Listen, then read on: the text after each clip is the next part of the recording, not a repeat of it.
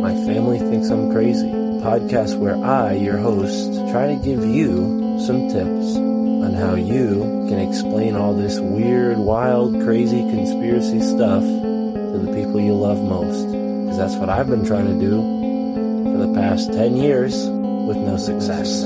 I've been telling everybody that our government is shady, but every time I do, my family thinks I'm crazy. The hollow earth, UFOs, aliens invading, fluoride in the water, they spray our skies daily. When I talk about these things, they think I'm crazy. There's no escaping anymore the evil that we're facing. Illuminati mind control, they're sacrificing babies. The end of days, but anyways, my family thinks I'm crazy. What, they don't want to listen to you? No, they don't want to listen. They don't want to hear it. They're just like, oh, here we go, Mark.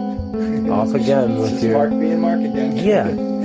So, that's the thing about podcasts is when you're on the air, and it's like therapy, If I can't talk to my family about this stuff, I'll talk to you, Matt, and all our listeners. Just tell your whole podcast. Yeah. So who are we talking about today, Matt? They think that I'm crazy. They really think that I'm crazy. They really think that I'm crazy. My family thinks that I'm crazy.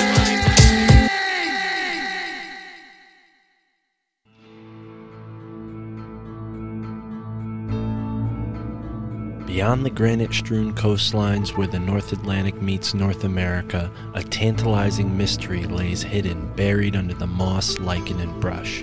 Evidence of ancient voyages across the Atlantic and a connection that leaves the mainstream baffled and clutching for dismissive explanations. Celtic lore speaks of a supernatural race, magicians and shapeshifters from the other world. Could these be the survivors of the lost civilization Atlantis? On today's podcast, Tom Higgins, world champion catch wrestler and researcher, joins me, Mystic Mark, here on the My Family Thinks I'm Crazy podcast to discuss his journey connecting with his Irish heritage while attempting to understand the conundrum that any open-minded observer is left with when aiming to reconcile years of folklore and tradition as well as ample amounts of physical evidence against an academic consensus that for the most part fails to acknowledge this rich history that's been preserved within Irish culture. The Tuatha De Danann, connections to Egypt, India, Freemasons playing baseball, Cyclopses, and so much more, all here on the My Family Thinks I'm Crazy podcast. Thank you for tuning in and enjoy this conversation with world champion catch wrestler, the headhunter, Tom Higgins.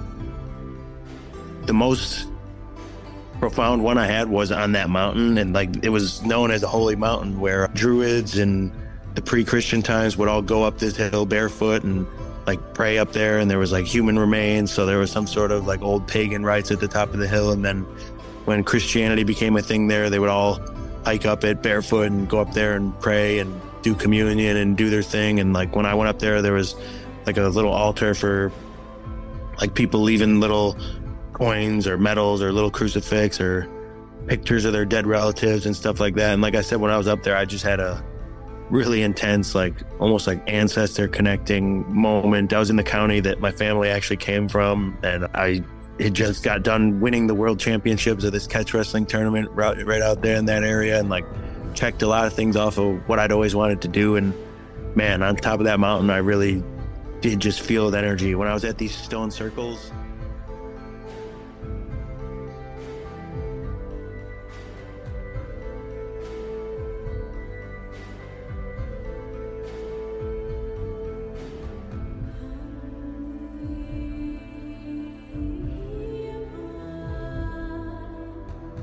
You are listening to the My Family Thinks I'm Crazy podcast. Sign up on Patreon or Substack today to get an ad-free experience and extended interviews with guests you love.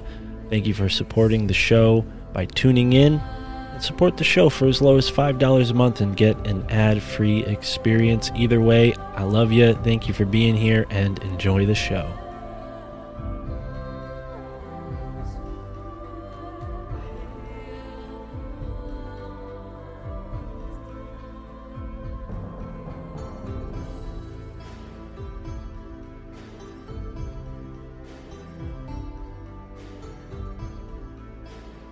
ladies and gentlemen, here we are on the My Family Thinks I'm Crazy podcast. I am live from my new studio, still working out the kinks, and today on the show, I'm excited to have this gentleman with me. He reached out to me not too long ago, and it's been a little while since we first made contact, but we finally were able to make this podcast happen, and I am so excited to have the headhunter Higgins on the show. Tom, welcome to the show, brother. And yeah, I'm stoked to get into this conversation, but before we do, tell the folks a little bit about yourself and who you are, what you do, and why this topic that we're going to be discussing today is important to you. For sure, man. Well, first off, thanks for having me on the show. I've listened to pretty much every episode you've put out. I'm a fan of it, so stoked to be on here talking. Anyone out there listening could find me on social media on my Instagram or my YouTube channel, Headhunter Higgins.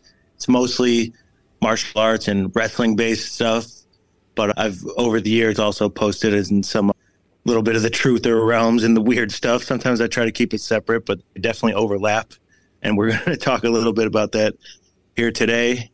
And off air, you were saying that you were kind of going down the same route of what I like to look into, which is a lot of the ancient Celts and the ancient Irish and some of the old megaliths and just kind of how the things around the world eerily look the same. Well, and that's the thing. And today, from, academia, the classroom point of view, they try to, in my opinion, throw people off of this simpler truth. And that's, when you look at a lot of these things, it usually boils down to a simple explanation. At least that's what we hope. But with this conversation, surprisingly, there's a lot of pushback, and some scholars and researchers who have proposed theories about the Irish and the Celts being connected to other groups of people, such as the Indians in India, not the Native Americans, but also the Native Americans. So, yeah, right. There's all sorts of potentially controversial angles, but I would say you're carrying the living culture of the Celts with what you do with catch wrestling, right? I mean, this is something that when I see it, I'm like, whoa, this is kind of like judo in a way, but it's something that's ingrained in the Irish culture, this type of very specific martial art. You want to tell us about that as well? So yeah, definitely. That is something I wanted to get into with you because I know you were a wrestler as well. So you can relate to all the, self-development struggles and just like basically the spiritual side of wrestling. I used to have a video on my YouTube channel, but it got taken down for copyright. It was titled "Wrestling is a Spiritual Ritual, Not a Sport."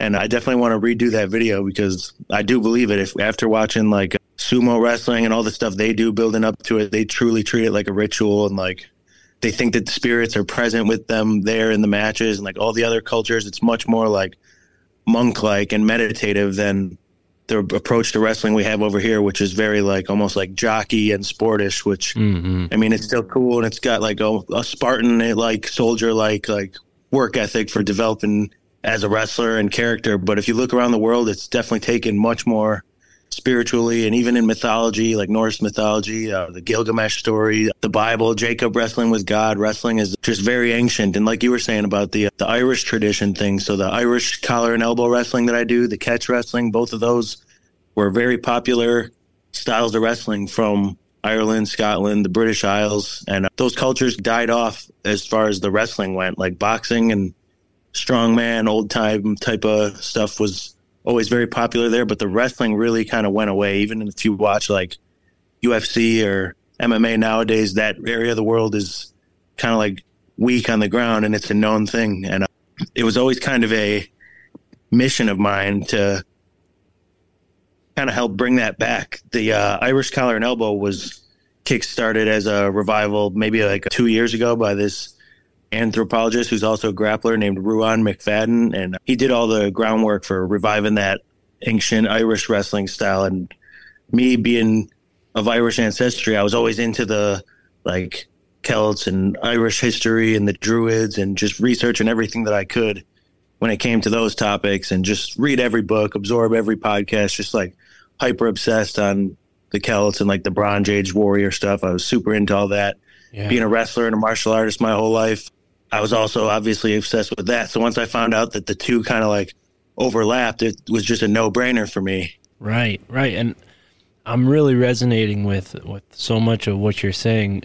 It seems like today, wrestling, especially the martial arts community now, thanks to like the mainstream, viewing through the UFC, it's kind of it's exposed on the world scale.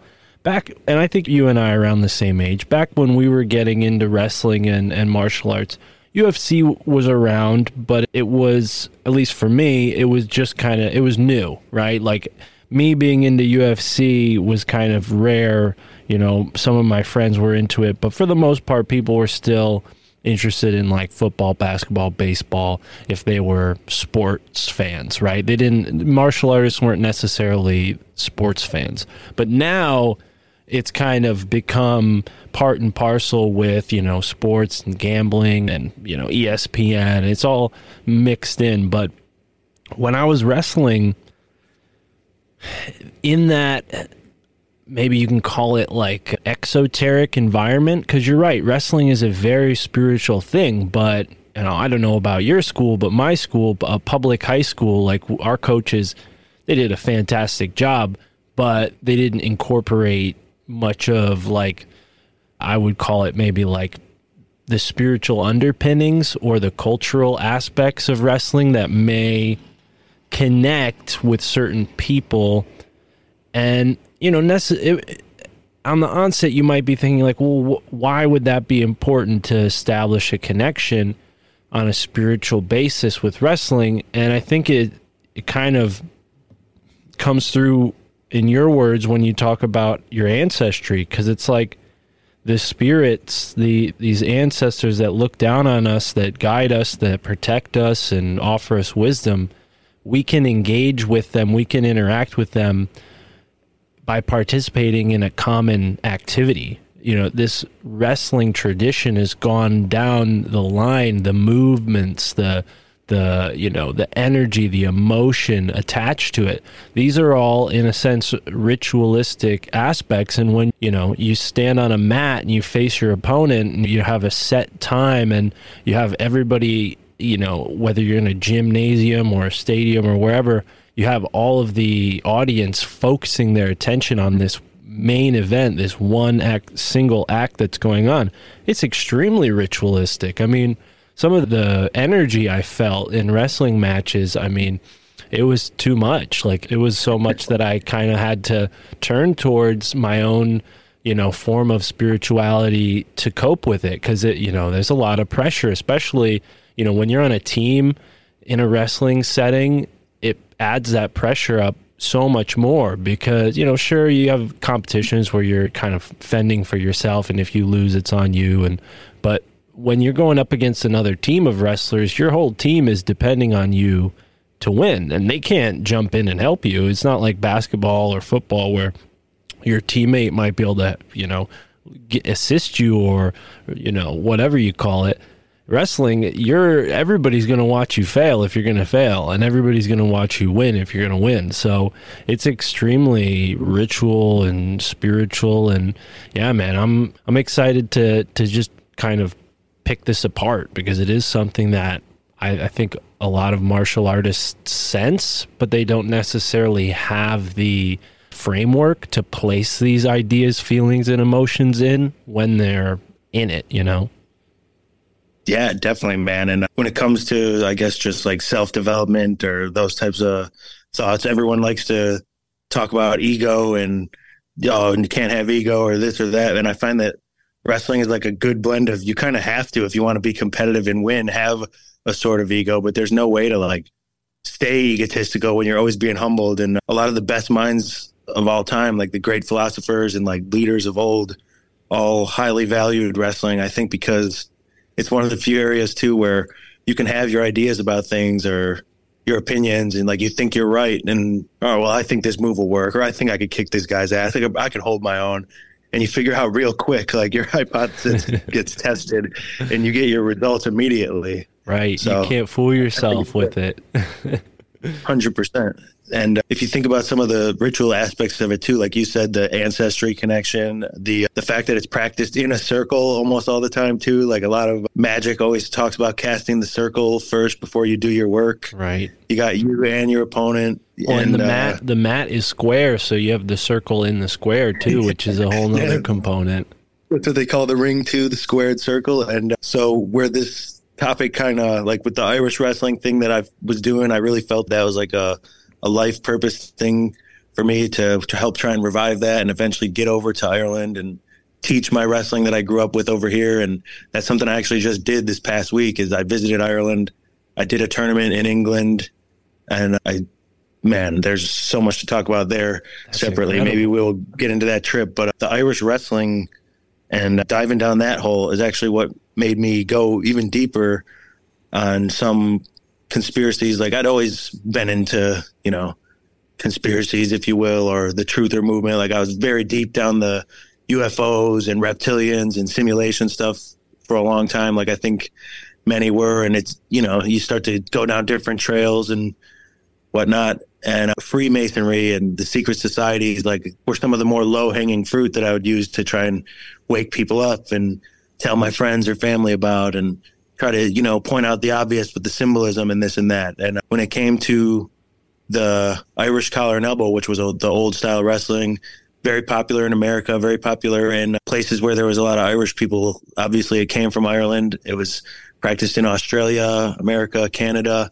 So, like, before there was UFC or there was WWE or anything, if there was a big spectacle like title match, it was usually done under the collar and elbow rules.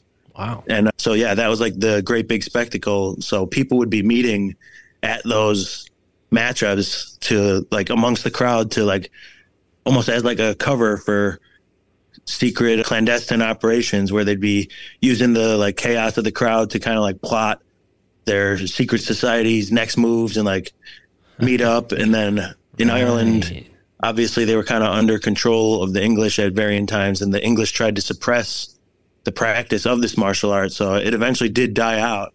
Well, and there was just always some mystery associated. Yeah, go ahead. You made such a great point there, brother, with because nowadays, it's readily available. You go on Instagram, YouTube, TikTok, and people will have like sports conspiracies, or they'll have conspiracies about how secret societies are manipulating society, and they're doing it on a mass level, and they're using sports and other, really big, events that attract a lot of attention to, maybe flaunt their power or, put some sort of secret messaging in there that gets into people's subconscious. I mean, there's a whole, litany of theories and speculation.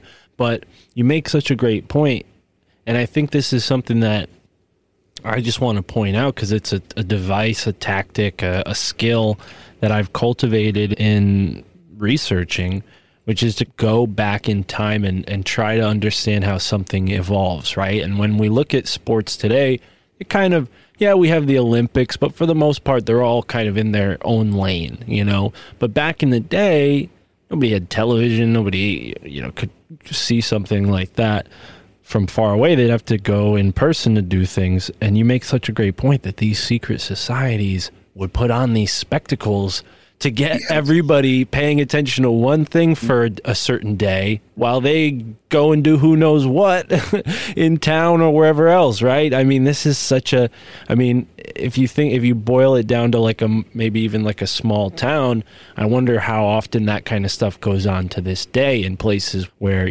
things move a little slower. But let's kind of go back to square one real briefly. Tell me, where'd you grow up? Like, did you grow up in a place where wrestling is like a part of the community? I mean, for me, Connecticut, like wrestling, there's definitely a wrestling culture here, but it's not as big as like, Nebraska or Iowa or even like Pennsylvania. A lot of the wrestlers that I learned from would drive up from Pennsylvania to do these like courses. We would, me and a couple of the guys from the wrestling team who were really into it we would take like weeks during the summer and go to these wrestling camps, and it was always these like dudes who clearly grew up on the farm, had like massive cauliflower ears sticking off the side of their head like stop signs, and really interesting characters. And Pennsylvania makes some real interesting people, so I enjoyed that. But that was for me in Connecticut. Wrestling wasn't really like respected as much as it was in other places. But where'd you grow up? So where I'm from ties into this a little bit too. I'm from Illinois. It's definitely big out here. The Midwest wrestling culture, like you said, the farmer thing, like that's all it really is out here for the most part outside of Chicago is like farm fields, cornfields. So definitely big time wrestling here. I'm from a town called Oak Forest too, which is funny when you think about the Druid aspect. Is Oak Forest was some of the main places where the Druids of the Celtic culture would conduct their rituals. So I always just found that funny when I would reflect on that, like being so into research and all this type of stuff, and then being from a place called Oak Forest. And then have you ever heard of a place called Bachelor's Grove Cemetery? No, but I'm already in. Tell me about it. All right. So I kind of used to think it was just a local legend around here. It's in my town, and it's a cemetery that's in the woods, and it's got a lot of history. Like when I've looked into it, it's among some of the most like paranormal active places in the world. It usually makes like a top 10, 15 list globally. And it's, like I said, a cemetery in the woods. The lore around it is people have done like rituals and stuff there for a long time, and that there used to be Chicago mob activity. Like there's stories that Al Capone apparently used to throw bodies in the lagoon there, and just all types of wild paranormal stories, like legendary ghosts that can be seen, and the tombstones apparently move around. I've gone there a whole bunch, having lived in the area and been interested in that type of stuff. And I've had some unexplainable experiences. I've caught an EVP there with friends. I've seen orbs. I've seen cryptid, what you could say, for lack of a better term, was basically the Dogman. Like it's a very active place. Hold on. All right. We can't hear that and just skip by it. I've gotten comments before where people say, Mark, how could you not follow up on that? What happened during this Dogman encounter? Tell us about this. So this was at the Bachelor's Grove Cemetery where you saw it? Yep. So like I said, I'd kind of been there a bunch of times just because it's in the area, and I'd had my on and off bouts with being obsessed with the paranormal. So a friend of mine were there in the dead of winter. So even though it was pitch black, like snow on the ground everywhere, it lightens everything up and you could see the landscape a little better. So it was probably like 2 or 3 in the morning. And we're on this trail that leads to the cemetery in the woods. And like I said, it's all white, so you can see what's going on. Like you walk through the cemetery, then there's a path. You can go into the deep woods. We were walking along the frozen creek, just nothing special, just creepy, dark at night woods. So you're kind of just like creeped out vibe. We're smoking a little. Everything you hear is a little, oh, what was that? But at a point we did hear a faint but weird sounding growl in the distance. And we were trying to just like, oh, what was that? Like, that was weird, and I don't know, maybe a half hour later or so, as we were making our way back, you have to walk through the cemetery again to get back. And him and I were probably like 5-10 feet apart. And we were at the one end of the cemetery about, 50 yards away was like a black figure crouched. We could see it from behind, but you could see like it's standing on hind legs because you could see the little space between it in the snow. And it's like a big, broad black mass, like kind of hunched over. And I guess it could have been someone in like a large trench coat, like to have that type of a big profile, just like hunched over at the cemetery alone at like 2-3 in the morning. Or we both saw this like clear, like wolf like figure. But the thing is, him and I both kind of made eye contact, didn't say a word, just started backing out slowly. And then once we hit the actual path out of the cemetery, just started sprinting. And the weirdest thing about that was obviously like it's a creepy, scary thing, but I felt a true primal fear, like you were prey or something if we didn't get out of there. That was terrifying. But it was very brief. We both know we saw something really weird, but like when you're telling that story and when you're trying to like rationalize it to yourself, you're like, did I really see that? Like, come on, like that is nuts. No, and I wasn't even like familiar with the Dogman at the time. That's why I thought it was that much more unbelievable. Yeah, and I mean that syncs up with, weirdly enough, other things I've been researching and just happen to be listening to. But one of the theories I heard recently about Dogman sightings is that the Dogman has a connection inherently to the dead and the underworld, and graveyards obviously are a sort of in between of those, the living and the dead. It's like a gateway area, and there's some other folks who have seen very similar things to what you described. I don't know about in Bachelor's Grove, but that would be interesting to follow up and see if there are other sightings from that area. But one sighting in the Midwest, a person got a very good look at this Dogman, and they said that it almost looked like it had a human body and a dog head. And they said the closest thing that they could think of was like pictures they've seen of Anubis. And obviously Anubis was the god of the dead. And when you look into, some of these stranger theories, and I tend to think they're more credible than the mainstream has lent to these accounts, but there are accounts of Native American tribes that have very, we can call them Egyptian-esque characteristics. And there's, stories of, potentially finding Egyptian tombs in the Grand Canyon and all these other weird links between Egypt and the Americas. I mean, the most obvious one would be pyramid mounds, but yeah, wow. I'm not someone who discounts that kind of thing, but let me ask you this. Are you still friends with that person who saw it as well? Like, has your relationship changed at all since that?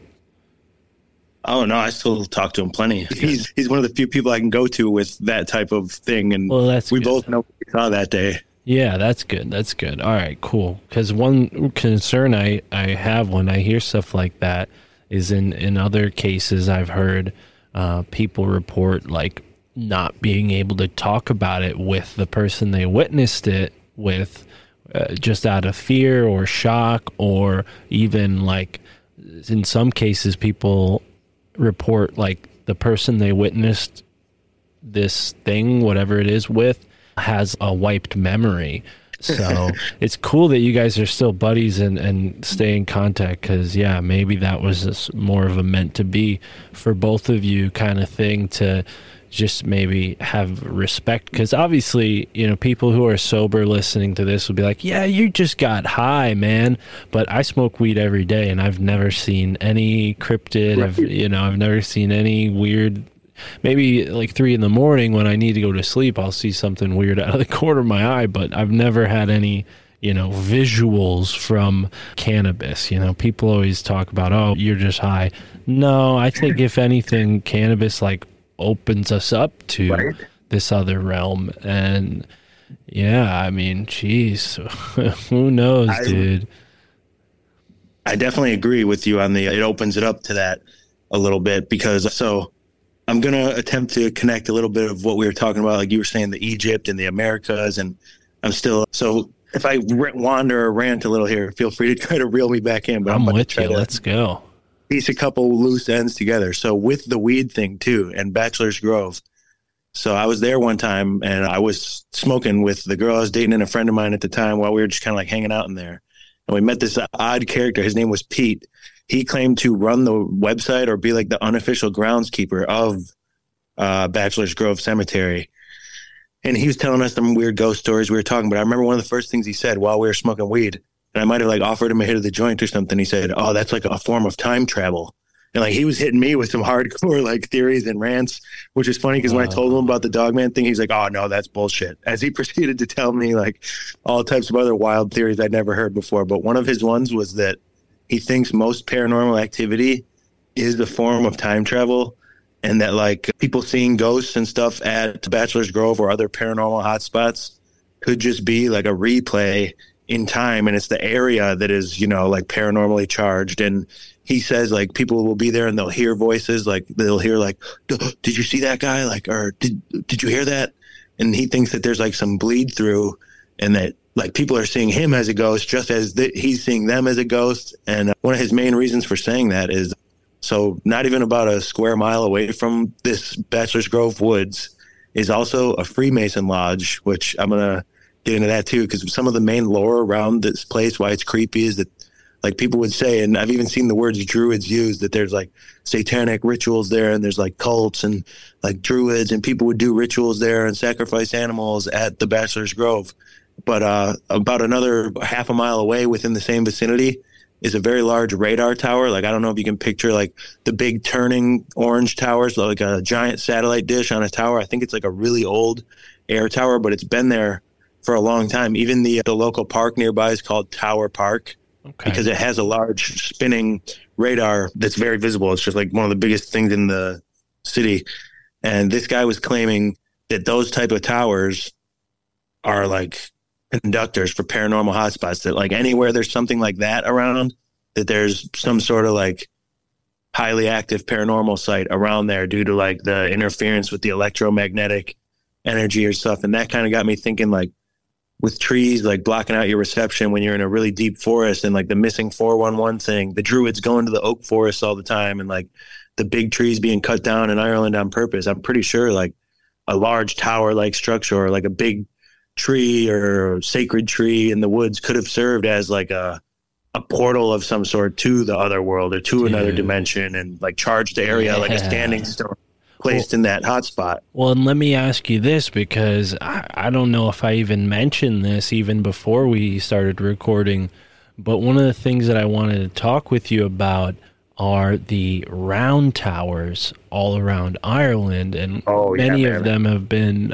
destroyed, but there's still some standing. So I'm guessing by what you just said, you have heard of them before. So 100%. Wow. Okay. So I'm with you, and I found the website bachelors-grove.com. So you must have talked to the guy who's keeping this running, and that's cool. Right on the front, right on the front page, they have a ghost photo. That it's allegedly a ghost woman. Huh? Is it a girl sitting on a stone? That's like a legendary picture of that. Yeah, very spooky stuff. I mean, obviously photos, I've seen a lot of crazy photos. I don't know enough about photography to determine how someone could fake this or even what that looks like, but it is spooky, and I really like that idea that he expressed about the rift in time, or like a portal, some sort of time travel effect that's going on that people can witness. Now, are you saying that he suggested that smoking weed could kind of like grease the wheels for that, or make you more able to see something like that? So he really didn't elaborate, which was funny. He said word for word, "Oh yeah, smoking weed is a form of time travel. I don't like to do it." Okay. So this guy just likes time travel. Probably talks about time travel a lot. Yeah, he had a unique take. That was the first time I really thought of the paranormal in that aspect. And the whole tower thing, like I said, it got me thinking about trees and like why the druids considered the big oak trees and stuff so sacred, and connect that with the fairy stories and the missing 411. No doubt. Oh yeah, for sure. And I mean, I've been to a couple cemeteries that I probably shouldn't have gone to. You know, I think I'm not like dense enough to not be able to sense things, you know, but I'm not like super attuned either. But recently, right before it started getting chilly out, Tara and I went to a sacred grove of trees that is a part of the Mohegan tribe sort of sacred spaces. And it's definitely something that, you know, is one of many examples where you find similarities between the Native American and Irish, Celtic rather, cultures. You know, this idea that trees are sacred, and certain arrangements of trees like a grove. I mean, grove is in the name, Bachelor's Grove. Yep. I've always had a certain feeling about any place called Grove. Obviously, people in our, you know, community know about Bohemian Grove and the connotations associated with that. Even owls, too, have a certain special place in, you know, everything we're talking about, right down to their paranormal similarity. People often see owls in conjunction with aliens or Bigfoot, and even, you know, disappearances and things like that. So yeah, man, I'm ready to hear more about Bachelor's Grove, whether, you know, now or in the future, but Oh, yeah, I'm sure there's someone out there who could give you a whole concise episode on Bachelor's Grove alone. But the thing I definitely wanted to mention is the fact that, so Freemasonry was something I was always obviously, like I said, trying to dig at, because it seems like it's one of the surface level and easy ways to see like how many people of influence were part of Freemasonry. And like when that club was right down the street from Bachelor's Grove. And then this is where things start to get like real synchronistic and wild, which caused me to take the deep dive even further. So have you, I'm sure, known that baseball is actually designed as a Freemason ritual too?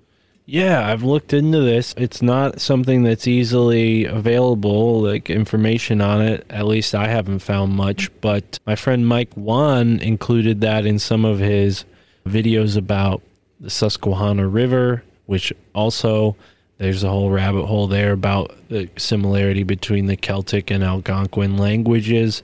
So Tell me about it. Yeah, let's get into it. The baseball thing. So I come from a long line of very good baseball players. Oak Forest has had a bunch of really good baseball players. And before I figured out the baseball was Masonic thing, literally like a week or two before. So I was working on that Irish collar and elbow wrestling thing. I was getting really into it, seeing what I could do. Like we have these nice Celtic jackets for it. I was like, I kind of want to design some pants to go with this. What would be some cool pants? Like I knew they used to wear like knee-high pants in Ireland because it was so like boggy. I was like, that looks like a old-time wrestler boxer thing. I'll just get some baseball pants. I'll get some like Celtic knotwork like patterns to stitch down the side. That'll be sweet.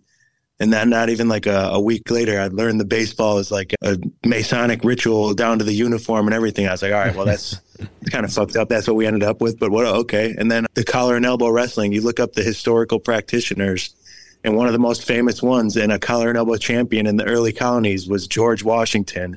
And I was like, no, dude, come on. So then I found that funny. I wanted to keep digging a little deeper.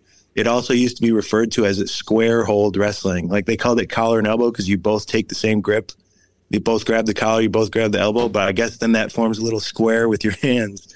So square wrestling was another name for it. And I was just like, this is just too weird. And I used to kind of speculate on, were the Druids like good? Were the Druids bad? Because you get all types of mixed info on the Druids and some Roman propaganda. They were like the main enemy of the Roman Empire, the Gauls, the Galatians. Well, and that's such a huge part of this whole story, even down to like what we were talking about, observing sports today. Like you even use the word Spartan, which is, obviously, I think that's the Greek culture, but similar. I mean, Romans pretty much took over that whole area, and they subjugated the Celts all the way out to Ireland, which is where they kind of had a stronghold and exist to this day. That's why we have so much information about that culture. But, the Celts were just one of many different cultures that were wiped out by the Romans. And their wise people were these Druids who had this really interesting, some people have called it kind of hermetic mysticism. Some people have, connected it to possibly being like something from a much older culture like Atlantis. But what have you found about that? And also, I can't ignore your point about George Washington being a really great collar and elbow wrestler. I mean, that does seem like something they would like say about politicians back then, so that like tough guys would think that they're tough too, But hey, who knows? Maybe it's true. He was a soldier, a general. That's what I was thinking though, and I was like, man, all my worlds are really colliding here. You got the Celtic culture. You got the wrestling culture, you got the conspiracy and like the secret society things all combining. So I just started really going hard on the Masons. And that's when you uncover, like you said, about the Atlantis and Ireland somewhat being connected, and how Freemasonry, they always say the Scottish Rite and the Scottish connection to Freemasonry. And you see Masonry has a lot of Egyptian connections. So you mentioned the round towers and the round, like the mounds that they have there. So those are mostly all older than the pyramids of Egypt, the ones in Ireland. The main one being Newgrange. It's like a big round mound. It's not like pyramid triangular, but it's like a big round stone hut. It's massive, and it lines up with the solstice, just kind of like the pyramids line up with certain constellations, so that on the solstice, it might be the summer or the winter, I'm not exactly sure, but the inside of this tomb, this very small door opening, the sun shines in from it from outside, and it illuminates the whole inside for a solid like 10 minutes, 11 minutes. I don't remember the exact number, but then every other day of the year, no light shines in. So it's older than the pyramid by a couple thousand years, and it's like that astrologically advanced and aligned.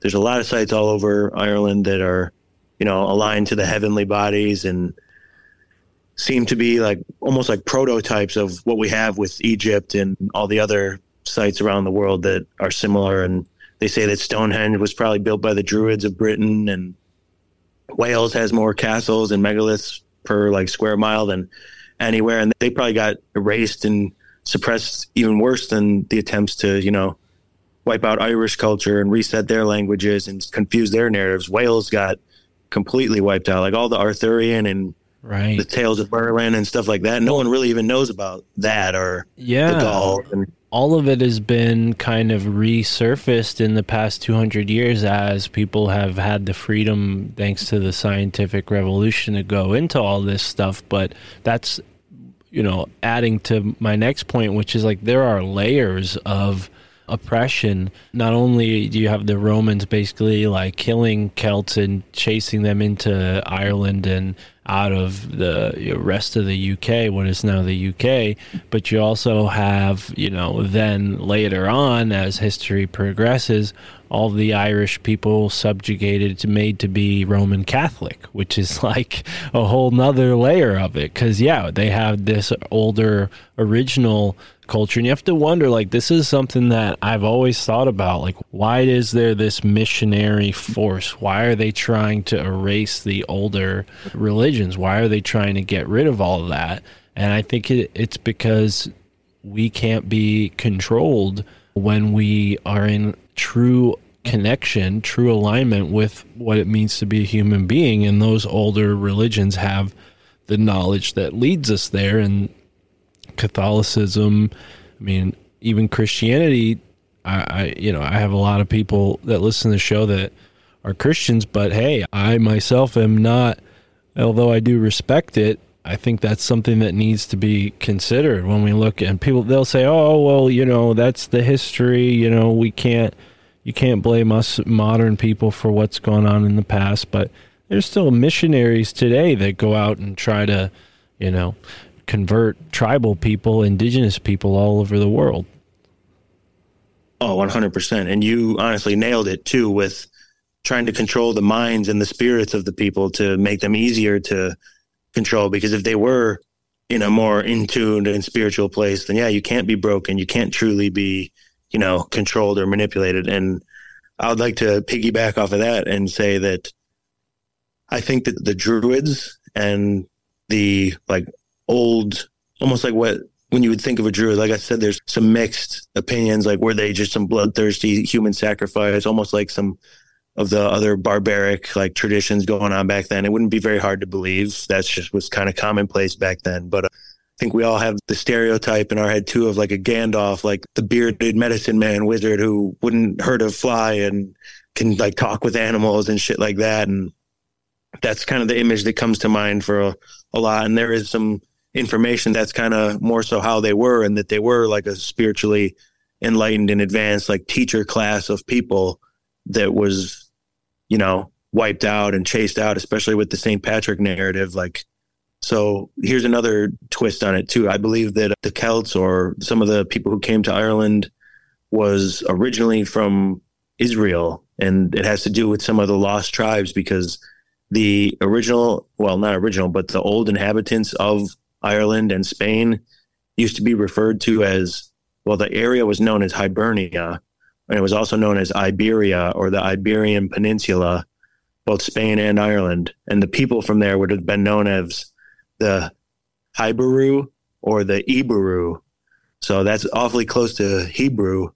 And even the word Jew originally meant the people of the yew tree. So to get back to people that was worshiping trees, like early Judaism, the early people that referred to themselves as Jews held the yew tree sacred. And then you have the Iberu Hebrew people also obsessed with trees, basing their knowledge and their magic and their language around trees. The earliest kings of Ireland too adopted the symbol of the harp, which is the symbol of King David from the Bible. There was a stone in Ireland that was stolen by the British royal family that they believed was the stone that Jacob from the Bible laid his head on when he had his vision of the heavens. And that's the stone that the royal family is currently like use as their coronation stone under their throne. They even tore apart one of those Irish round hills, the British royal family in the early 1900s, looking for the Ark of the Covenant.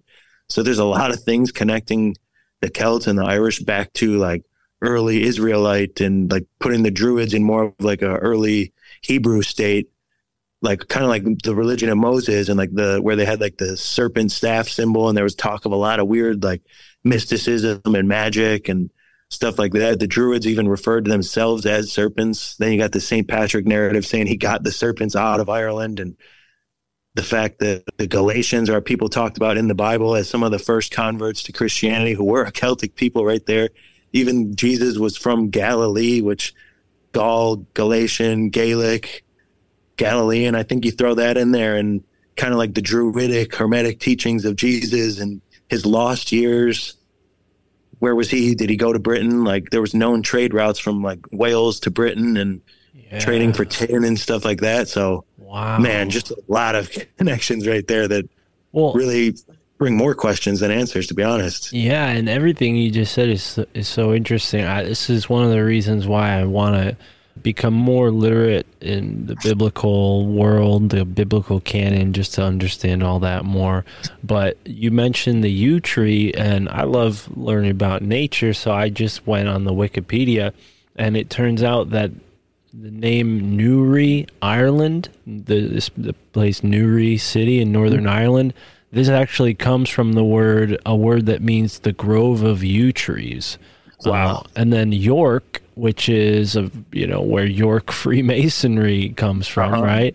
York is also it comes from a word that means yew tree, or place of yew trees. And what's interesting about that whole connection is, on top of all that, the yew tree is extremely toxic. Like it's a poisonous tree. And livestock often eat it and die. So they probably would have been aware that this is a poisonous tree. So it's interesting why this would be worshipped as opposed to like an orange tree or an apple tree. Right?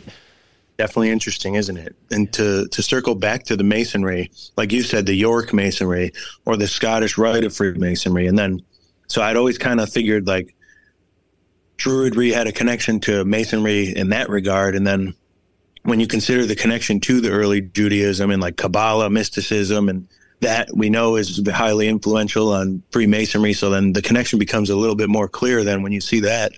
And there's a lot linking Egypt with Scotland and Ireland as well, because in Ireland there's a grave, like a standing stone marking a spot called Scotia's grave.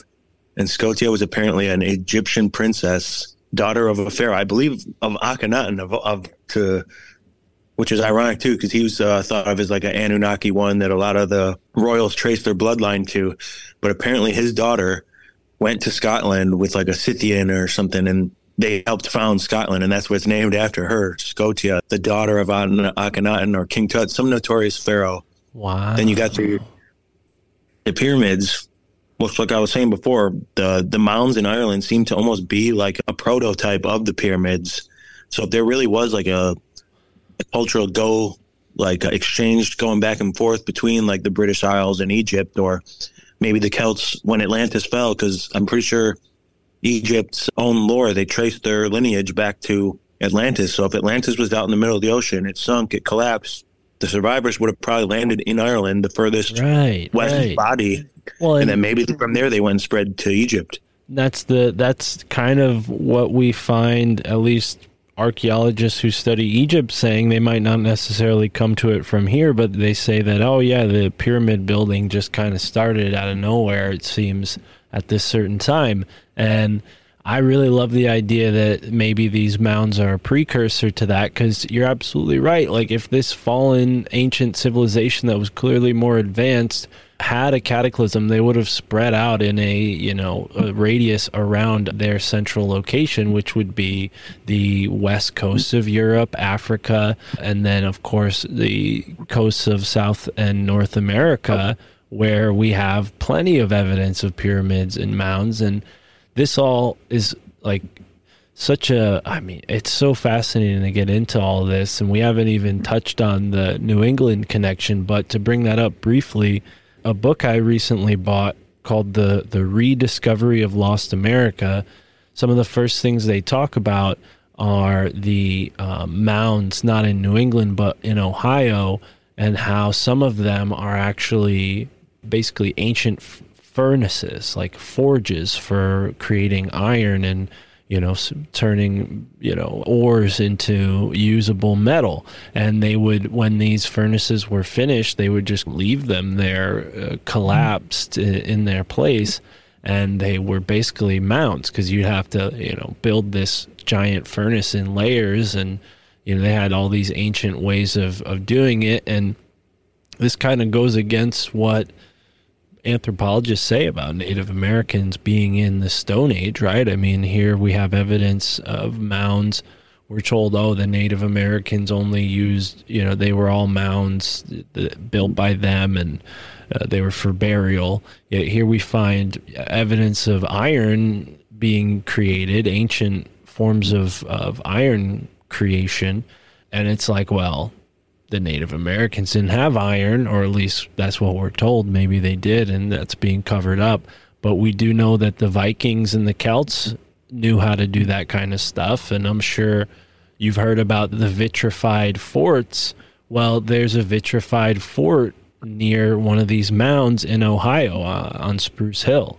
So, yeah, this is, people have made all kinds of theories about the vitrified forts, everything from burning to ancient aliens shooting lasers at castles and it turning the stone into like this crystal. And you can go there today and the stone is burnt so much that it's vitrified. That's what they call it. But yeah, we haven't even touched on the Tuatha De Danann yet, and that seems to be a part of all this, right? Whatever ancient civilization collapsed seems to have seeded all of these different cultures. And I think the Celtic culture is maybe an example of where we find more evidence for this. I don't know. Maybe that's just me over here speculating, but what do you think? So one thing about the Tuatha De Danann, and the name would translate to tribe of Danu. And that, again, would even go back to some of those lost tribes. Like we said, the lost tribe of Dan. So the name for that would be right there. But what you get with that is, like an advanced, like mythological, like elf-like, or Anunnaki, fallen angel, or benevolent, malevolent, who knows? It's up for interpretation. But type of like precursor race that could have been the ones to build these things, to spread knowledge, to have been communicating with the ancient people. But with the sites around here and the sites all over, the pyramids that they find in China, and definitely the lore of like Ireland and the story of giants and the finding of giant skeletons, which often have red hair. And that kind of just makes you wonder too, like, what does that have to do with that Celtic connection and that area of the world that the red hair is like the highest gene, and finding these giant skeletons among these mounds and the very similar architecture around the world, like the Serpent Mound in Ohio and like Machu Picchu and some of these other stone sites. Like, granted, it's a long time ago. Everyone's going to kind of end up building the same way when all you have to do for them is rocks and stuff. But some of those sites, they just look awfully similar to like the ruins you would see in Ireland and stuff like that. And I would always speculate, and people would be like, you're just biased. You're just thinking crazy. But the more I looked into it, even the site Machu Picchu, like built on a cliffside, looking super like Celtic hill fortish, the local lore for there is that a tall cloud, they call them the cloud people. I can't remember the actual name that they used, but the local Peruvians said that a tall race of blonde hair and red haired people with blue eyes came and built those places on the top of the hills in like however many days, in a couple of days. And they built all those stone sites. And there's depictions there too of like what looks exactly like Celtic art. Like, after having seen it so many times, like there's a very distinct, just like simplistic, like just round, basic face, and then with a big, long, characteristic mustache. And like the natives of Peru, they're kind of like that Native American look where they don't really grow facial hair. And it just looked like a clear foreign and clear Celtic art depiction on those. And that kind of confirmed to me, like, okay, there really was something global about this. Well, that and they you're totally, onto something. And I don't know if you're familiar with Thor Heyerdahl, but I think he passed away like 10 or so years ago, but he went on this really famous scientific expedition called the Kon-Tiki expedition, where he took basically a raft and sailed it from South America to Australia. And one of his many theories had to do with like the travel of people from South America and how people got here. And he suggested it wasn't by land bridges, it was these seafaring cultures that traveled. And he also wrote about exactly what you just suggested, where this white race of people came and built and taught these, the inhabitants, we'll call them, all these different things. And Viracocha was one of these people. He was called the White God. And yeah, there's a whole religion, Viracocha is an important deity to the Inca. And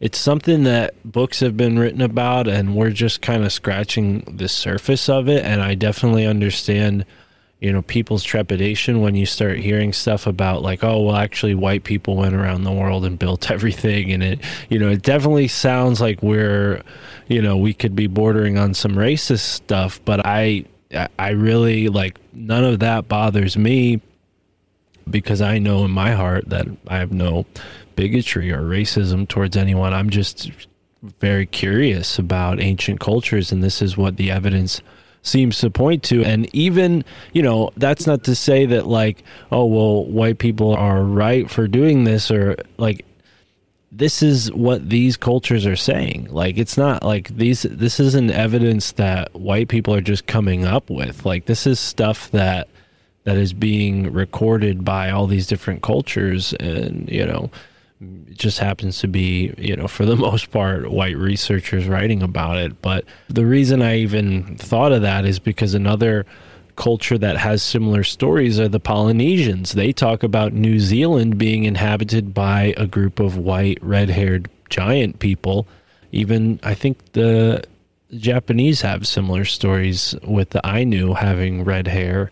So yeah, there's all these things that are, this evidence that points to a seafaring culture, probably from Northern Europe, traveling around the world. Or at least, maybe that's just where they ended up. Maybe they weren't necessarily from Northern Europe, because there is some connections to India too that are worth looking into. And people have written about how there's a connection between the Indian culture and the Celtic culture as well.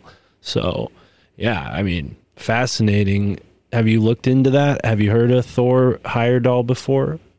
I'm sure I've probably come across his work before. I don't know if I can piece a face or any information to him, but what you're saying, yeah, 100%. And I've speculated on that myself before too. And yeah, you're gonna get that, people just trying to either scapegoat or dismiss you from looking into anything. And I can only speak for myself. I'm just looking for the truth and fascinated, and I'm fascinated by all cultures. And if I thought there was a cover up any other way for any culture being covered up, or they want to change the narrative, then I would want to get to the bottom of it as well. And yeah, what we keep seeing repeating is these giant red-haired people, and all throughout these different cultures that share similar things. And what you have is, some sort of teacher class race of giant beings that was widespread at a point. And maybe was that the Anunnaki? Was that the fallen angels? I know you had Paul Stobbs on, and I've been familiar with his work too, about the clown Nephilim always having the red hair and the super pale skin, and just going back to that, and the tales of the giants. And yeah, I don't know. It's super interesting, and it kind of, just leads to more speculation, but there's a lot of... At Highland, we're all about celebrating little wins and little ways to innovate digital processes. There's no customer pain point too small for us to help with. Maybe that's why more than half of the Fortune 100 looks to Highland to connect their content and data, improve processes, and turn little efficiencies into big wins for their customers and clients. Highland, intelligent content solutions for innovators everywhere at highland.com. Weird connections, to say the least. Yeah, no, and there's something too about red hair and how this all connects through ancient cultures, having different mythology and folklore about red-haired people. Muhammad is said to have red hair, although that is definitely a controversial subject. Same about Genghis Khan, too. The Genghis Khan was red hair, green-eyed, Tartarian in there, and that basically a lot of the old leaders were, a lot of the pharaoh mummies had the red hair. The myths of people with red hair being vampires or having no soul or their higher pain tolerance and whatever. There is just a lot of weird lore attached to the red hair. Well, and people have, before us made all these connections. I'll link to some of this in the description of the episode, but there's also tons of connections between Druidry and the Eastern mysticisms, India, Hinduism, Buddhism, Jainism. These different so-called dharmic religions are inherently connected to Druidry when you study like what the Druids believed. So yeah, maybe there's like as you put it, and I think religions all over the world remember these kind of teachers, and maybe their likenesses fit this pattern, and that indicates that these sites were created as well by this group of, we'll call them gifted individuals. And it's weird because a lot of these places now, for the most part, have gone, I think, under the radar. There's different examples of megaliths that are, on everybody's top 10 and whatnot. People are familiar with the pyramids, they're familiar with Stonehenge.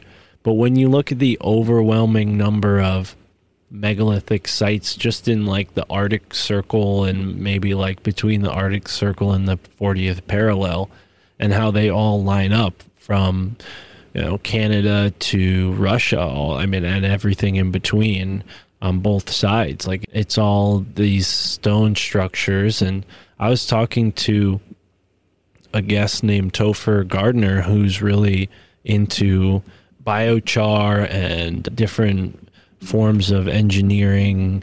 And one of the things that he was explaining to me is how in the north you have these diamagnetic soils, whereas maybe towards the equator you have more of a paramagnetic soil. I don't know how standard that is, and if there's differentiations between geology and how you would differentiate it, but I'm pretty sure places that have a lot of granite are diamagnetic, and that for the most part is a lot of northern areas, whether it's Europe, North America, Asia. They have a lot of granite, and they have these diamagnetic sort of energy polarities. Just inherently, the ground is diamagnetic. I'm using very simplistic terms here, or at least trying to, because I'm not as literate in it as I should be. But yeah, no, it seems like all of these structures fit a pattern. And like I said, like Stonehenge, people are probably most familiar with that, and that seems to be like a calendar. But the standing stone itself has a energetic potential, right? Have you looked into this at all? Yeah, 100%. And that's kind of like the theories I was talking about earlier, of like that guy was talking about that tower in the grove, and it got me thinking about like big trees and just like the groves and the potential portals. And having visited some of these sites now, because I literally just got back from Ireland, and I tried to hit as many of these cool megalithic sites and stone circles and mounds and stuff that I could. And I mean, I'm sure you're familiar with earthing, like being barefoot on the ground and connecting with the earth in these sites. And there's 100% something to these sites. I climbed a holy mountain there.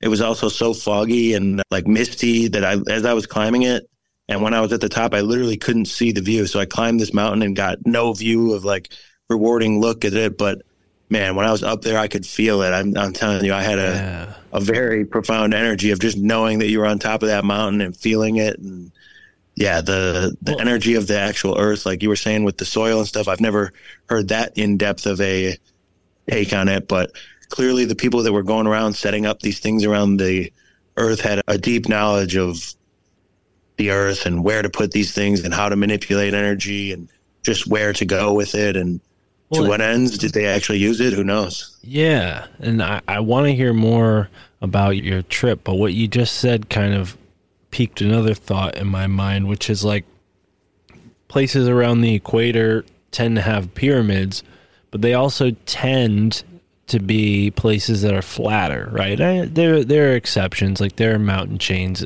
along the equator in some places, but for the most part, the equator is pretty flat, right? Like it's a flat sort of area where you find a lot of these pyramids.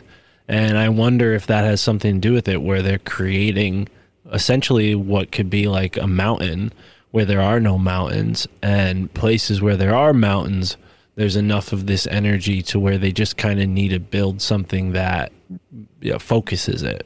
Whereas in, these flatter paramagnetic areas, they need to like generate it more.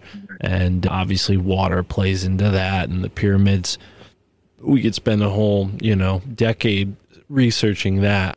I'm hoping one day to get some of these like leading pyramid researcher guys on the show. But yeah, it's fascinating to think about the mounds and the pyramid connection. And, so I had a guest on, Jeffrey Drum. He talks about how the pyramids might be some sort of chemical plant, which, kind of lines up with how some of these mounds are iron forges. I mean, that's kind of maybe a more materialist perspective on it, which I like to think that there's a multiplicitous understanding of these structures. They're spiritual as well. They're not just like utilitarian, but it is fascinating to think like they were generating, doing these like industrial generative acts, creating energy, creating materials on a scale that we just can't even replicate today. And then we want to, fit them behind us in this scale of progress. It's like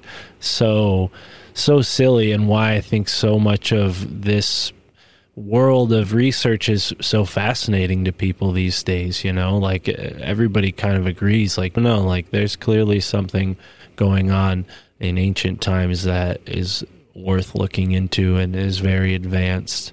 What these things are is hard to know. Now on the round table or the round tower conversation, I was learning from this book, and I'll find the title of it and mention it in a second. Oh, it's called Ancient Mysteries, Modern Visions, The Magnetic Life of Agriculture. And he talks about how these round towers are basically they're essentially like a way of capturing the magnetic energy of an area, the electromagnetic energy, and using it to like boost the potential or the potency of their seeds. So that's one explanation for these structures. Actually, I think the other guy is, I'm getting confused with my books here, but there's a couple books that I found, and I'll link them in the show description. But any thoughts on what I just said, Tom? I'm sorry. You warned me about going down. You were going to go down tangents. Here I am going down tangents. What you said about the pyramids on the plateaus, that honestly, yeah, I've never thought of that. That's probably what it was, to be honest. And I've heard theories that like time moved slower near a massive mountain and time moved slower near the pyramids, or like near a massive object and something like that. So it seems like, yeah, if that was an area they were looking to set up a shop and they knew how to manipulate energy and harness energy of the earth, that it definitely would have served some sort of purpose like that. And as far as when I was in Ireland this past week, the most profound one I had was on that mountain. And like it was known as a holy mountain where Druids and the pre-Christian times would all go up this hill barefoot and like pray up there. And there was like human remains. So there was some sort of like old pagan rites at the top of the hill. And then when Christianity became a thing there, they would all hike up it barefoot and go up there and pray and do communion and do their thing. And like when I went up there was like a little altar for like people leaving little coins or medals or little crucifix or pictures of their dead relatives and stuff like that. And like I said, when I was up there, I just had a really intense, like almost like ancestor connecting moment. I was in the county that my family actually came from, and I had just got done winning the world championships of this catch wrestling tournament right out there in that area, and like checked a lot of things off of what I'd always wanted to do. And man, on top of that mountain, I really did just feel the energy. When I was at these stone circles, I was in these sandals too, and like walking around barefoot on this moss, like that alone just is a nice feeling. But I just felt like charged up, dude. When I was there, I felt like if I was about to, and I did some little bit of exercising because I was getting ready to go do this tournament. And in the week beforehand, I was just visiting all these cool sites, almost like I was on Skyrim or a video game or something. Go hit all these little shrines on the map and get your level up. This is what I felt like I was doing. And dude, something about it, like almost like an electrical charge to the area that I felt like I could have worked out all day long at these standing stones and in these stone circles, and just felt so dialed in and charged up. And when I did go to have this tournament, after like spending a week in Ireland, wandering in the woods and visiting these megaliths and stone circles and just being with my thoughts, and I performed better than I ever have. And like, I had so many weird synchronistic experiences. The one I'll tell you for sure that I think people will get a kick out of is, I felt like this is some comic book shit. I was going up to this sacred mound. It was on the top of one of these steepest hills I've ever walked. And it was a challenge, like straight green hill, just almost straight vertical. Get to the top. There's thousands of stones making this big mound with a entrance, but the entrance was blocked off by bars. You couldn't go in. It was like some sort of tomb, and they didn't want it to collapse. And all around it is these smaller stone circles and like a little, like what I could best describe as like a stone bathtub. It looked like, I was like, oh, this was definitely some sort of like sacrifice altar or something. This is what it looked like, a little imprint to fit a person in there and have them bleed out. But it was definitely like some druid site. And I heard some lady overtelling some other bystanders something about the druids building it because it was at the highest point of the land and stuff, and it had a sweet ass view, and there was actually magic mushrooms growing all over the top that people would like come and try to hike for because there's like sheep crap around, and it grows perfectly in that environment. And as I was coming down from this hill, this guy was walking up the hill, and I noticed him from the bottom. I was like, oh, this guy looks brutal. Just big white beard all the way down to his belly, and like just these crazy blue eyes and big nose. He just looked super druid wizard, like Gandalf, dude. And he's walking up the hill, and this is the day before the tournament for me. And this guy goes to me in his crazy accent. He goes, now you are the man of all men among us. And I was like, holy shit, dude. I just got the druid's blessing right before this site. And I said to him, I was like, I would say that to you, dude. You look like you're one of the guys who built this place with this giant ass beard. And then he just made some joke and walked off. And I was thinking about that the whole time leading up to that tournament. I was like, that was wild. I felt like I really did travel back in time or something and get the druid's blessing before I went and got the great result. Yeah, man, it was a fucking magical time there. I felt like I lived a whole lifetime just being there and visiting all of these sites, and I was only there a couple days. That's incredible. Yeah, and it's so great to hear you say that, and I should tell the folks to go and check out your Instagram, because you are a champ. Like, bro, I checked out your Instagram, and it wasn't surprising to find out that you're a champion, but yeah, the account that you just gave us of just feeling like rejuvenated near these sites, that's something that people noticed in Ireland, because for a long time, or at least like in the 1800s, when people had the sort of freedom to start contemplating this stuff, they started to ask like, hey, like, we don't really know what's up with these round towers, and people started looking into them. And a guy wrote a book about it, Henry O'Brien is his name, and you could still find this book. I think it's actually free if you just search the PDF. But they noticed that people who lived near these round towers would live into their 90s and have very little health problems. Like the places where these round towers were, like, people very rarely ever got sick unless they're about to pass away. And people lived into their, 90s. And, not that Irish people aren't necessarily healthy, but it is a place where there's a famine, right? I mean, there have been historically events where, and I'm sure there's a conspiracy to that, right? Where the English probably screwed with them somehow, and I definitely want to get into that at some point. I know Michael Hoffman wrote a whole book about the enslavement of Irish people, but yeah, that is something that I think people don't necessarily give these sacred sites credit for, at least in America. You know, we talk a lot about mounds having these spooky sort of environmental factors, you know, the atmosphere is sort of haunted almost. And I wonder if that's just because the culture is like clashing with the culture that built the landscape, you know, literally. Like, and in the case of Ireland, there's more of a harmonious relationship where there's still people who live and breathe that Celtic culture and understand the sacred sites. It's like, you know, maybe part of the reason why the U.S. government took the Native Americans away from their ancestral land and put them on reservations where, you know, in many cases they had no ancestral connection to that place, right? And that maybe demagnetized them as a people.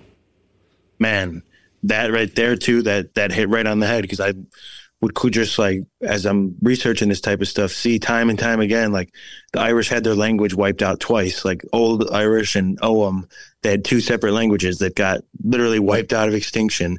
They basically have had two attempts to completely wipe them off the map, if you count like the Roman Empire's basically attempt of a genocide and the St. Patrick type of ordeal of trying to erase that culture. And then with the potato famine too, like deliberately trying to starve them and get them out of there, and like a whole effort to make it seem like, no, you guys were nothing but a bunch of drunks and slaves, and you just like to drink and fight each other and nothing else. It's not like you guys had a profound impact on spreading civilization after Atlantis, or that you guys helped build these round towers and kept ancient knowledge alive. Nah, you guys are just fucking drunks who couldn't read, and that's all you ever were. Kind of exactly like you said about the Native Americans. Get them drinking, get all their haircuts, get them disconnected from everything that they used to know. And isn't that the same formula? I mean, look at that with alcohol and like using alcohol to destabilize a culture. I mean, I definitely have seen it destabilize my own family in some ways, you know, in a minor way. Not everybody's still kind of good. Actually, no, I have an uncle that passed away due to alcoholism, so I shouldn't dismiss that or forget that. But yeah, I mean, I'm not full Irish, but there's Irish blood in me. My family, like the culture of my family isn't all that Irish. I have to admit that. But I do have a red beard, and I wonder, like, how did that happen? Because no one else in my family has like a red tinge to their hair, but I do. And obviously people know I'm very tall, and that's like the easy joke people make all the time. I'm not bothered by it. Maybe I seem like a poor sport, but I'm not bothered by it. People say I'm a Nephilim, and I'm like, well, yeah, maybe I am part of this teacher race. I do have a podcast. I wouldn't want to identify with the negative, the Paul Staub Nephilim concept like that. I'm not that, you know, that's where it gets a little dodgy. Of course, I'm with you. I'm in the Orange Mustache Club, and yeah, not exactly something you always want to be associated with if everything that is speculated about it is true. But yeah, who knows? Maybe there was a lot of different teacher type of races and different races of giants and stuff going on back around then or before the flood narratives, because there's all these different cultures that talked about floods and resets, and I'm sure there was all types of, you know, mixed races, and everybody kind of inherited a little bit of DNA from whatever long lost ancestor. Well, and that's something that is being pushed forth now that we have like much more advanced DNA technology and an understanding of DNA that's advanced. I was just learning something today from a book called Who We Are and How We Got Here by David Reich. And he says that the Native Americans have more connection to Europeans than they do Asians. And I don't know I mean, if that's all Native Americans or just maybe like the Native Americans on the East Coast, that would seem to make sense to me. But yeah, who knows? Maybe all the Native Americans have. And he says that it's not that the Europeans went there a long time ago and became Native Americans. It's that we have a common ancestor, like the same group of people that created Europeans was also the same group that went over and created the Native or became the Native Americans. So yeah, I mean, DNA is showing that there are all these connections inherently, and all these artifacts seem to prove that there's some trading and an exchange of ideas.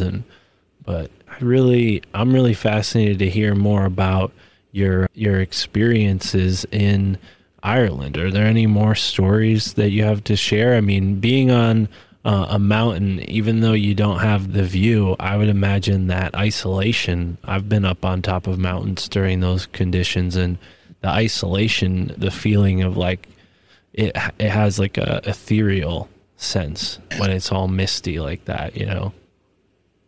Well, yeah, there was a couple of weird things. And like I said, I was kind of doing a lot. I always wanted to go there. This was my first time ever going there. Like going to Ireland was always a huge goal of mine. Like I was working on the Irish wrestling a whole bunch out here. And so the catch wrestling is another old historical wrestling style I was into. And I'd planned a trip to go to Ireland around the time of Halloween. Because did you know Halloween is the old Samhain that comes from Celtic culture too, and it originated in Ireland.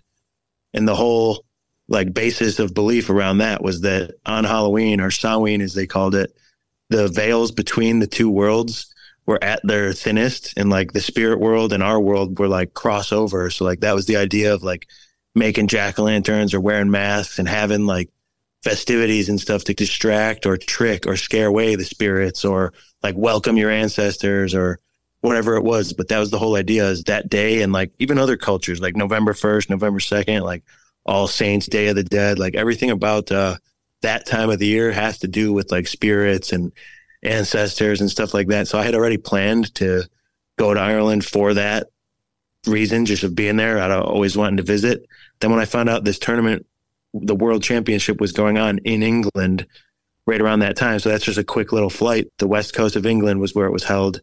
So I was like, all right, I'll be in Ireland. I'll do my thing. I'll connect. I'll be there for Halloween. I'll go do this tournament, maybe become a world champion in the process. But like, as it was building up, I was just feeling like how this was just really something I was meant to be doing. And as I got there, I went to these sites and I was just feeling very, emotional about it. Like, wow, I'm actually here. Like just looking at the landscape, like something I always wanted to do, something I felt super connected to. And I told you about that experience with the Druid at the mountain. The other one I went and visited was a stone called the Cuchulainn stone. Have you ever heard of Cuchulainn? Yeah, I have. I think it connects to something I was listening to today. Mysterious Universe did a really great episode covering the Round Tower book I mentioned. So I was brushing up on that. I'll link that in the episode description. But I think they talked about that. But go on. Tell me about what happened there. Cuchulainn was like, I guess like an Irish Achilles or like an Irish Hercules, just like the most badass warrior. And his dad was like semi-divine from the Tuatha De Danann. So he was just like the most legendary hero and warrior there, like basically like a one-man army. And when he eventually was basically dying, like he was taking on a whole army in this battle, and they were giving him like one-on-one fights, because you used to be able to invoke the right of single combat in ancient Ireland, and they would have to they were fair enough to uphold that. Like, oh no, he called for a single fight. So he was like fighting this army apparently one-on-one. And eventually they got sick of it and they just started trying to like attack him from far away with like arrows and javelins and stuff. And he got wounded really bad. So he wandered over to this standing stone where he apparently tied himself up with like his belt so that he could stay upright and die on his 2 feet facing his enemies, instead of like having a coward's death. He just wanted like the true warrior's death. And he eventually did die on that standing stone where he was like fighting people to the end. And that stone is apparently in this town, like about an hour north of Dublin, like on this farm property.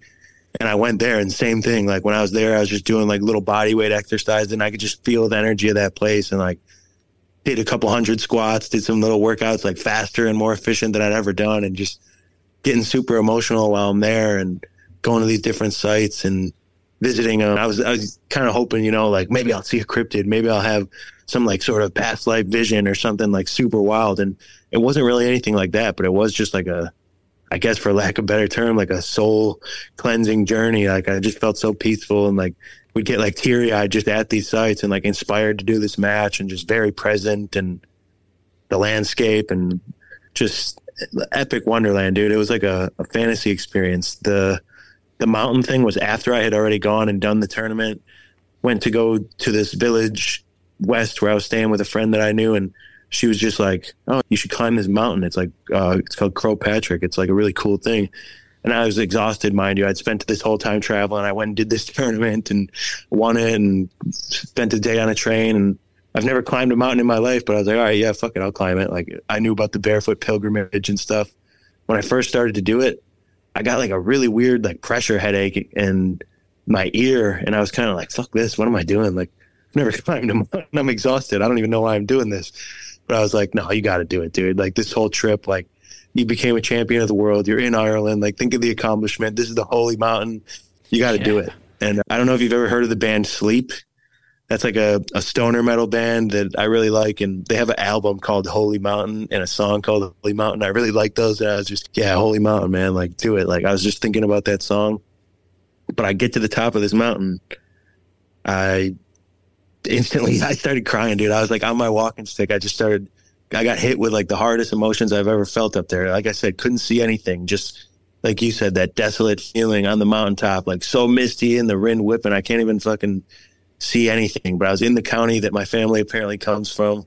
I'm on the top. I literally became champion of the world for the first time. I fulfilled a goal of teaching wrestling in Ireland, something I always wanted to do, and like connect with my ancestors. And dude, like the presence I felt up there, the emotions I felt, just everything up there was nuts. And my mom, before I left, she put a little prayer medal in my bag. She was like nervous about me traveling or something that used to belong to my grandma, who was super religious.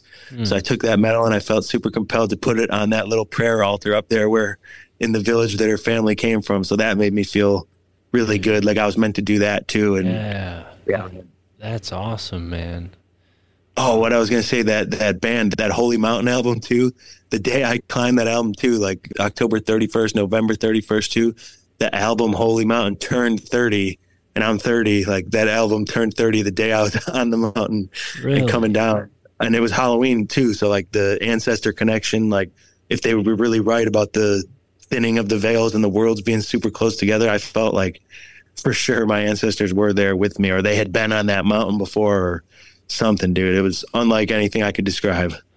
Dude, that's awesome. I really loved visualizing that as you were telling the story, because there's just something about Ireland and the world traveling. I mean, you could have told me a story about traveling really anywhere and I would have enjoyed it, because there's just something spiritual about that, especially going to a place where you have an inherent ancestral connection. That's kind of how I feel about Maine in Canada, because that's where my mother's parents are from. And I still haven't been to where they grew up. So that's something of a pilgrimage that I need to make at some point in time. But yeah, anytime I go north, I'm kind of closer to that spot, and I definitely feel a sense of like, but wow. Yeah, I forgot. Well, I wanted to ask you, given that you're a guy out of Oak Forest, Illinois, I mean, what did the people at this tournament think of you, coming away with the win? Were there other Americans there? Were you like the only American there? Like, how did that feel? So out here, I kind of have, since high school, never really had a coach. I've kind of just like bounced around and done my own thing. And like, I've had my issues with the jiu-jitsu world, which is super political, and like they care about belts and academy and lineage and whatever. So like, that's what kind of appealed to me about going and doing a little more wrestling again, is like, it's not as cultish, if you will. And there was, at this tournament, it was in England, because that's where this style of wrestling has like kept its tradition still, is in Britain, like dating back its lineage. And there was a couple Americans. There was a team of Americans. There was a big English team, obviously, because that's where it's from. Dudes from Scotland, Italy, Iran. Like, there was quite a few. But I was literally there by myself, too. And, like, my last week of training was literally wandering around those sites in Ireland and just like getting some walks in, getting some light cardio in. My training had already been done. But when I did get the win, the organizers of the tournaments, they're like, oh, so yeah, who do you train with? Where are you from? And they were all kind of shocked to realize I'm kind of just like a Ronin nomad. But it got me some messages from, like, I don't know if you know who Josh Barnett is. He's like a legendary UFC veteran. Oh, of course, and yeah. One of the main people for catch wrestling. Yeah, he sent me a message personally. He was in the corner of one of the guys I faced, and he was a feature bout for one of the matches too, and he sent me a message after saying that he wants me to come do his tournament in California. So that was a pretty epic moment, because I looked up to Josh and like watched his instructionals and followed him forever. So it was pretty sweet, man.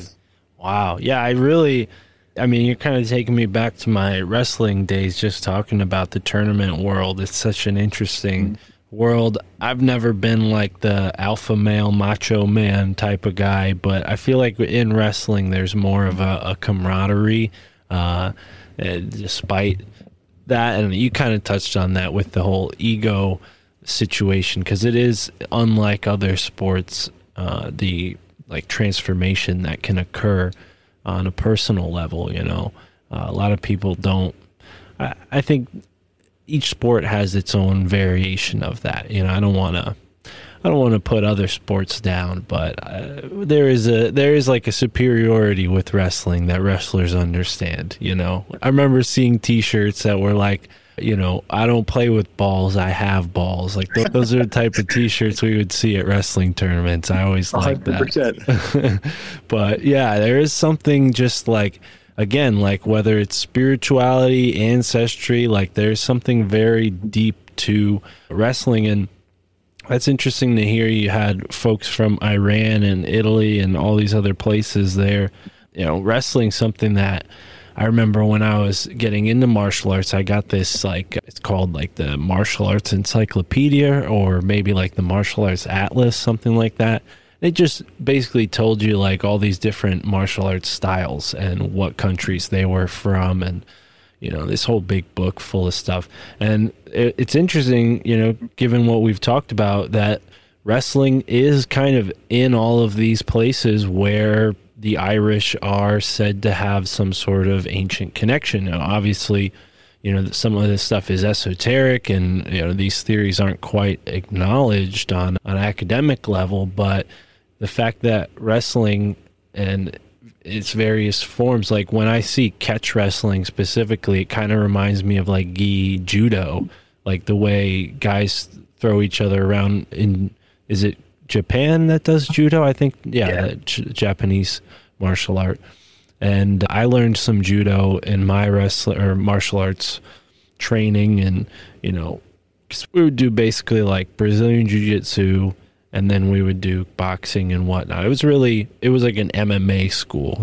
My teacher had a black belt in Brazilian jiu-jitsu, but he had participated in amateur kickboxing fights. And then we had a guy there who was a specifically stand-up teacher, and he had trained in Muay Thai. So there's a lot of different styles. But I remember one class that I liked a lot was judo, because it's just something that I wasn't great at it because I'm tall and skinny, but when I found the moves that were good for my body type, it definitely, you can't really do gi moves in, collegiate wrestling, but there are some movements that are basically the same, like the Oakley stand-up was one of the worst I hated doing that, but, it was very similar to the judo moves or the judo throws that we would learn, like with wrist control and the way you move your shoulders. And, I mean, obviously, it's a human body. There's only so many ways you can move it, but it is interesting to see these martial arts styles all over the world and how some of them are similar, and that matches up with what we're learning about, like, these ancient seafaring people who may have gone around and built all these stone sites that we find across the world.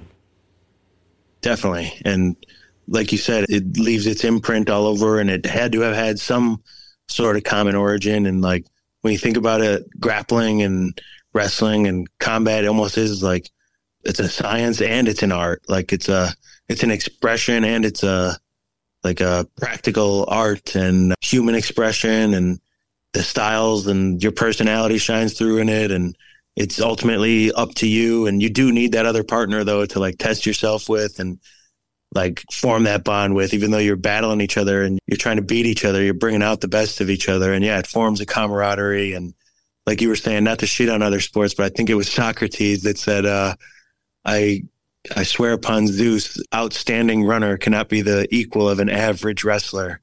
Basically just saying like, yeah, you can be a great runner, but like just to even wrestle, it takes balls, and it's a true hero's activity, you know? Mm. Well, yeah, especially in those days in the conditions they were living in. Yeah, those guys were true athletes. But yeah, man, I think, you know, martial arts, wrestling, they have this spiritual component to it. But as far as like Druidry goes, have you looked into like ways that you can practice like certain Celtic rituals like in the home, or like things that you do around your house that like connect you with your cultural heritage, your tradition? So I definitely have explored that over the years and dabbled in the, you know, old ways, if you will, of it, and learned everything I could. And I used to have a little like hut in the woods that I had built with some friends, and that was kind of like a sacred space to me for a while, and put a lot of intention and, you know, belief into that. And it felt like a very sacred site of just being in nature. That was like a big part of what they believed and practiced, was to be in nature and like be in that meditative state and like observe the world, and like the gods were basically present in nature at all times and stuff like that. And it's funny because it all kind of did lead me back to, in a way, like I still don't like Christianity and what it did to erase the old ways and the old religions, where I really do believe, like we touched upon, like people were at a very high spiritual state and understanding and connected to source and the God and whatever. And I think that the Druids were some of the earliest and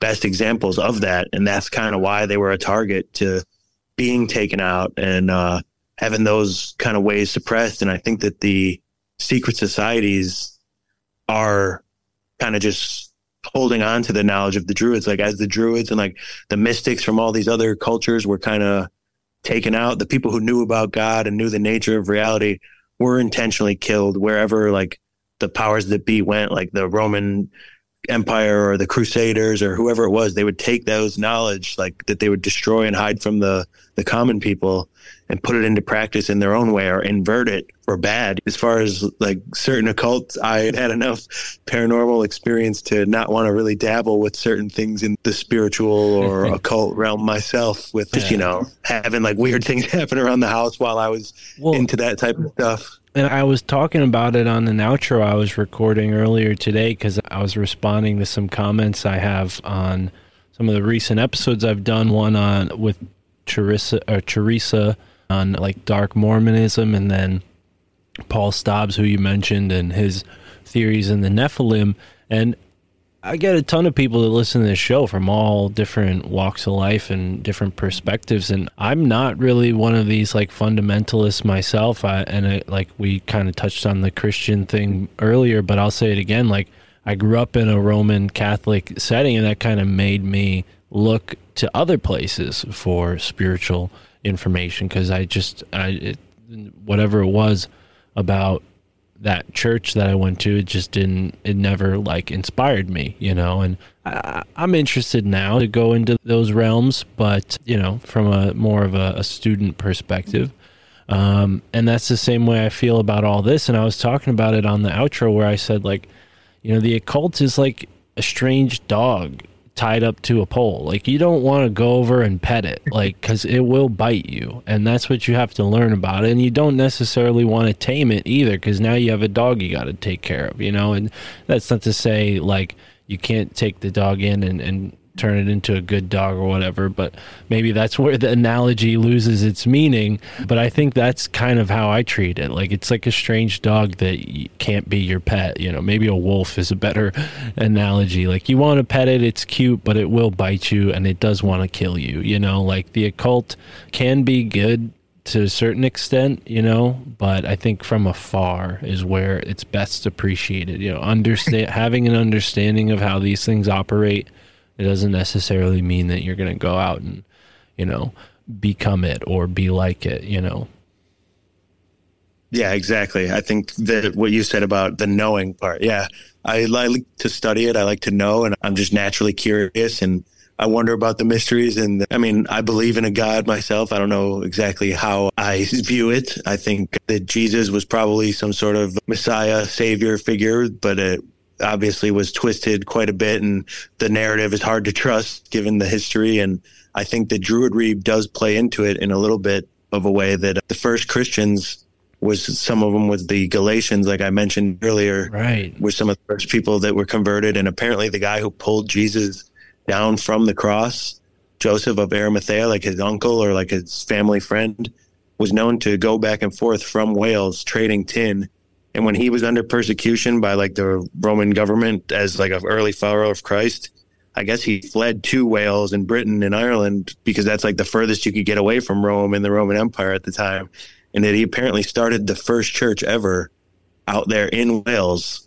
So like the Celtic people would have been the first ones to take on a form of Christianity, and it would have been mixed with their Druidry at the time and like their Gnosticism and stuff like that. And I think that's kind of why the whole St. Patrick narrative and like the beating down of the Welsh culture and stuff happened, is because maybe the original church was not so like governmental and controlling and like exoteric, and it was much more like spiritual based and nature based and source based and stuff like that. And that's kind of why the Druids were targeted. That's a little bit of a theory of my own, but like I said, this kind of stuff definitely had me change my perspective, because I was very like volatile towards Catholicism and Christianity for wiping out the Druidry type of stuff. But then when you get the mixed signals, like my nickname too, the Headhunters, from the old Irish warriors taking off the heads of their enemies as a sacrifice, and like the stories of the Druids conducting human sacrifice and stuff like that. Yeah, maybe not the best things. Becoming Christianized and stopping that type of stuff wouldn't exactly be a bad thing. And well, yeah, take the good and not with the bad. Yeah, I think the Headhunter is a lot cooler of a nickname than the Stake Burner, because the Christians were burning people at the stake, and that's equally brutal. So yeah, we should point that out. But I agree with you. I think we can't. And again, like we can't look at the past and put our morals today on it, because it was a different time, and I think we need to understand things from a historical perspective. But Tom, this has been so good, man. We've been talking for 2 hours and 15 minutes. I would love to have you back on the show. Maybe even we can get some other folks involved and do a roundtable on one of these topics that we touched on today, like the stone structures or the Druids or any number of topics that we touched on, because there's a couple people that have been on the show. Dan Donunaki from Rising from the Ashes, Andy Rouse from the Deep Share podcast. I know these guys are interested in these topics as well, and I'm sure there are others that aren't coming to mind, but yeah, I'd love to have you back on the show. But before we go, do you have anything to plug for the audience aside from, your Instagram? I don't know. Maybe I apologize if I'm forgetting, but you don't have a podcast yet, right? At the moment, I don't, but I am in the process of working one out with an old buddy I used to talk on his podcast. It was called The Reality Roundhouse. Okay. Years ago, we would talk about cryptids and stuff like that. I don't think we have a name just yet, but yeah, him and I are in the works to get that going. That'll be my conspiracy source for anyone who wants to talk or hear content on this type of stuff. Otherwise, yeah, my other social medias are largely based around the wrestling and martial arts stuff I do. I have a page of the promotion I run called Wrestling Wars, where we throw events and it's fun. The matches are real. They are hosted under different styles, but we add a little bit of the corny WWE antics and shit talking. It's good fun. And then Headhunter Higgins on YouTube and Instagram will be where you'll find that. And then keep an eye out for the podcast. And I would absolutely love to get back on the show with you and other guests and anything. This was a blast. Thank you for having me, bro. For sure. Yeah, I'd love to join you guys on your show. I'm glad I asked, because it's definitely awesome to see you starting a podcast. I mean, you're clearly a natural. Not everyone can go 2 hours on a podcast, but yeah, no, that's awesome. And I should say, Alex Stein, shout out to him. He just won a boxing match that he did down in Florida with the Legion of Skanks podcast and the comedy festival they throw. They also do this thing called, normally they do this thing called Ellis Mania, but this year they had to do a different way called the Carnival of Combat. And Alex won this boxing match. It was so awesome. I watched it live. I was so proud of him. But yeah, it just made me think I want to go and participate in stuff like that. Unfortunately, I couldn't make it down to St. Pete, but I was able to watch it live. So if you're ever throwing one of those competitions out my way, please do let me know. I'd love to come check it out. Maybe even train a little bit and get involved, because I've got a background in wrestling. I'll give catch wrestling a shot. Man, I would love that. Let's go. Right on. Cool. So let's stay in touch, and do let me know when you have a name and a RSS feed, and I will give it a shout out in a future episode. So people listening, stay tuned for that. And I'll put your links in the description. Folks can follow up with you, and I'm sure you'll let everybody know when the podcast is out there. But that's awesome, man. I'm glad to hear that, and congratulations on becoming a world champion out internationally. I mean, that's a privilege. I don't think we've had many world champions on the podcast, so you're one of the first world champions we've had on the podcast. But yeah, right on, man. Thank you so much for being here. And anything else you want to say before we wrap up? Nope, that'll do it. Hopefully the listeners enjoyed the episode, and I'll be stoked to be on again. Just thanks again, brother. No problem. Yeah, no, they will for sure. And speaking of them, folks listening, thank you for tuning in, and enjoy the moment wherever you are in the now. In the extension of this episode of the My Family Thinks I'm Crazy podcast, Mystic Mark and his guest Tom Higgins discuss the two Atha Danann and their descendants' occult influences in American sports, the Freemasonic roots of baseball, and an unsettling truth you won't want to miss. Damn it, sign up on Patreon or Substack today to listen to the entire conversation. Go to myfamilythinksimcrazy.com for more info.